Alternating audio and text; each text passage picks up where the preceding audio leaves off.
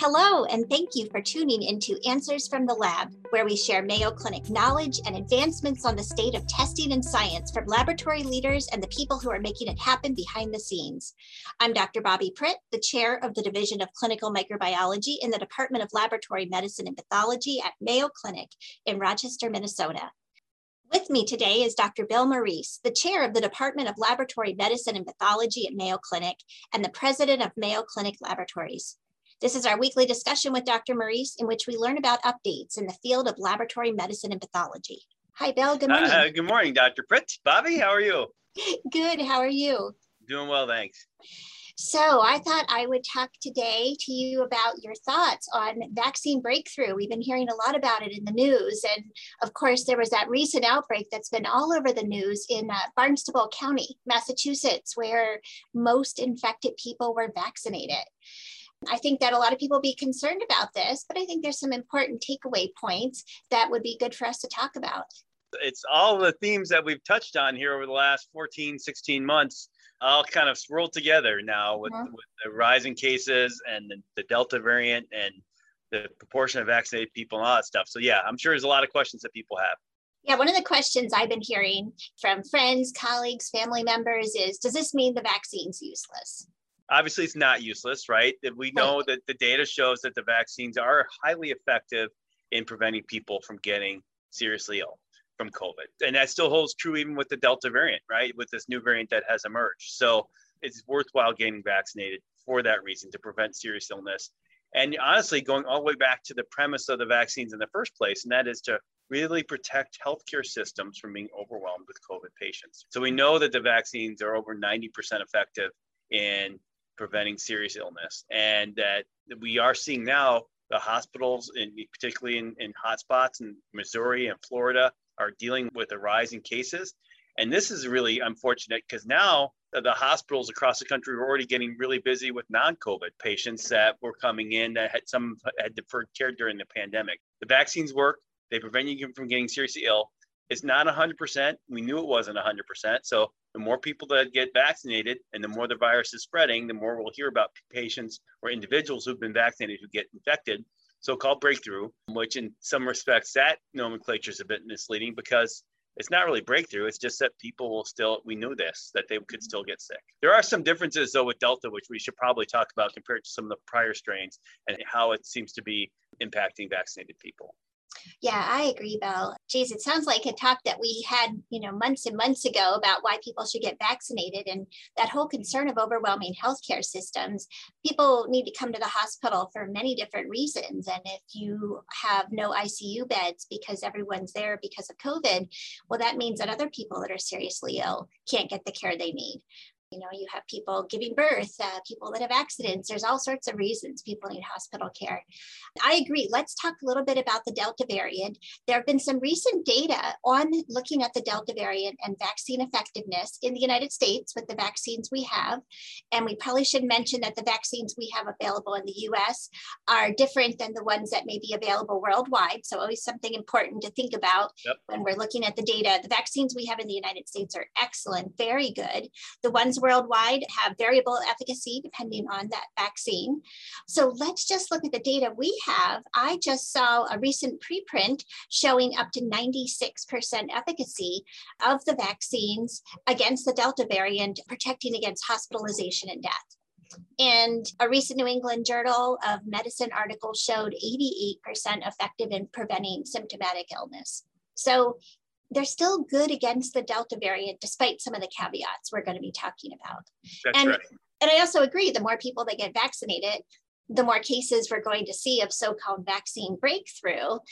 If it's 88% effective, well, that still means that 12% will have symptomatic illness. And if that's 12 people out of 100 that get vaccinated, you could see what would happen if there were 200 people that got vaccinated, then there may be 24 people. So, it's just the numbers. Exactly. And the way to think about it, going back to the original question posed to you by friends and neighbors and relatives about, is the vaccine useless? Well, there's been, I think about, the last I heard, there were about 35,000 documented COVID cases in vaccinated individuals. Even if it was just 80% effective, which is much more than that, that would be fivefold. So you would multiply that number by 5 if people had not been vaccinated of getting ill, and you multiply that number by another big factor to say how many of them would be seriously ill in the hospitals. We have to think about what this is preventing, even though individuals might still get sick. Yeah. So let's talk about the Delta variant. I've heard some public health officials say that this has really changed our war on COVID to some extent. What are some of the things you've been hearing? The things that are interesting about this variant that make it a bit different are, number one, it appears to be highly transmissible, even compared to the original, the founding strain of COVID, for a couple of reasons. One, because it appears that the viral load is higher in the respiratory tract of this particular strain, and also that individuals might be shedding for a longer period of time. Shedding, of course, in an infectious sense, meaning that they actually have live virus that they can spread. That is what makes this more transmissible. And that was the data that was, I think it was actually leaked in the Washington Post from its internal CDC communication, but as infectious as chickenpox. Doesn't mean the mode of transmission, because there's been a lot of debate about aerosol and is it aerosolized. Doesn't mean that aerosol spread is now the primary mode of transmission. It just means that the patients with Delta have higher loads. And the other is that, and this is where I think people are really getting confused too about the vaccination and masking and things, is that unlike some of the prior strains, including the Alpha strain, which is the B117, which was first identified in the UK, it appears that vaccinated individuals can get high levels of the Delta strain of COVID and be asymptomatic, so that they're more apt to spread it to others than we had seen with some of the prior variants, that is vaccinated individuals. Bill, those were my major takeaway points too. We've already talked about the vaccine breakthrough. Basically, people can be symptomatic even if they're vaccinated. They can still get COVID. So that's one point. It's a rare event, but it can occur. And then if you are one of those people that's vaccinated and you get COVID, you could be shedding very high levels of virus out to everyone around you and potentially be infectious to others, and lead to more people in your family and your friends, your immediate colleagues also getting infected. And that wasn't necessarily the case with some of the earlier variants where we saw that vaccination was somewhat protective against spreading. So I think now we're probably going to see more and more calls for masking, even if you've been vaccinated, to prevent people from being carriers, asymptomatically infected, but spreading to others. Yes, I agree. And of course, for all of us, it's like, well, does this mean we're going back? Do we have to, we've come so far. Do we have to wind back the clock? No, not necessarily, but we just have to recognize that the situation has changed, and some of the things that we were doing before, we might have to do again. People think of the most dire days with shutdowns and things like that. We're not there yet. So there's no reason to have conjecture. We think a little bit about those vaccinated individuals who are getting seriously ill and what this means, though, for us. And it does appear that the individuals who are getting really sick with COVID, who have been vaccinated, are people who either have compromised immune system because of an illness like cancer, or because of a medication they might be taking, or individuals that have a lot of underlying risk factors for severe COVID.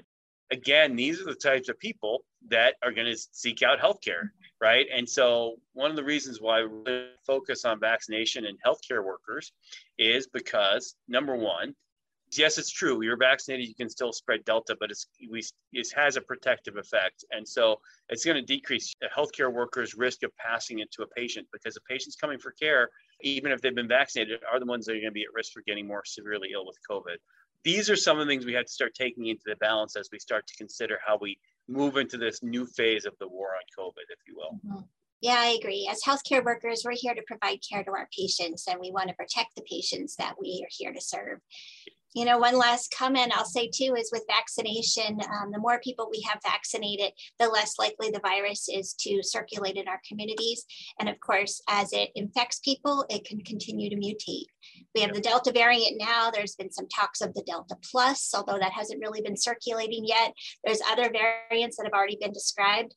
I'd hate to see another worse variant come out that perhaps our vaccines wouldn't be protective against. So the more people we get vaccinated, the less virus circulating, the less chance of more mutations. Yep. Oh, excellent point. So I think it's disheartening, I guess is probably to see this and see us having to grapple with this again, and to hear stories. I heard from one of my Mayo colleagues about one of the major hospitals in North Florida. They actually had a sign out in front of the hospital saying hospital and emergency room full. Please go elsewhere for your care. I mean, this is really what we need to, it is. This is really, it's hard. It's disheartening. But we still, again, the vaccines, number one, are still the best single tool that we have to fight the pandemic. Is it perfect? No. Is it a good tool? Absolutely. And number two is that we will get through this. I mean, even parts of the world that, like India and in the UK, where they saw big surges in Delta, like all the other surges, it did abate after time. But the more we can do to protect ourselves, the faster that will happen. So don't lose hope. We all have to be flexible here in using the tools that we have to stop the spread of COVID. And there's still more tools on the way. I heard from our colleague, Dr. Badley, for instance, that an oral anti-COVID medication is showing some promise that might get EUA authorization, emergency use authorization. You can imagine where that would be a game changer, because then patients could be treated at home for COVID, not have to be in the hospital. So that we continue to work on it as a medical community as well. Well, excellent points, Bill. Inspiring. There is hope. Still things that we need to keep in the back of our minds and precautions we need to continue to follow, and we'll get through this. Absolutely. Well, thanks as always. We still have COVID stuff to talk about. It's here for at least a few more weeks. So yeah, definitely. Yep. And we're in a much better place than we were back in 2020. Yeah, we are. And the thing is that at some point we'll be able to look back and think about all the lessons that we've learned with COVID, and it's quite amazing. So next week we might talk about testing. Testing numbers across the country had gone down. There's so much confusing why we had the recommendation before that people were vaccinated who had been exposed, didn't need to get tested for COVID. Now we're recommending people get tested. It's the same thing about how people could now with this variant can be vaccinated and still have high levels of the virus. So we'll probably see some increase in testing too here coming up that we might have to talk about. I would anticipate that for sure. All right. More to talk about. Talk to you soon then, Bill. Talk to you next week.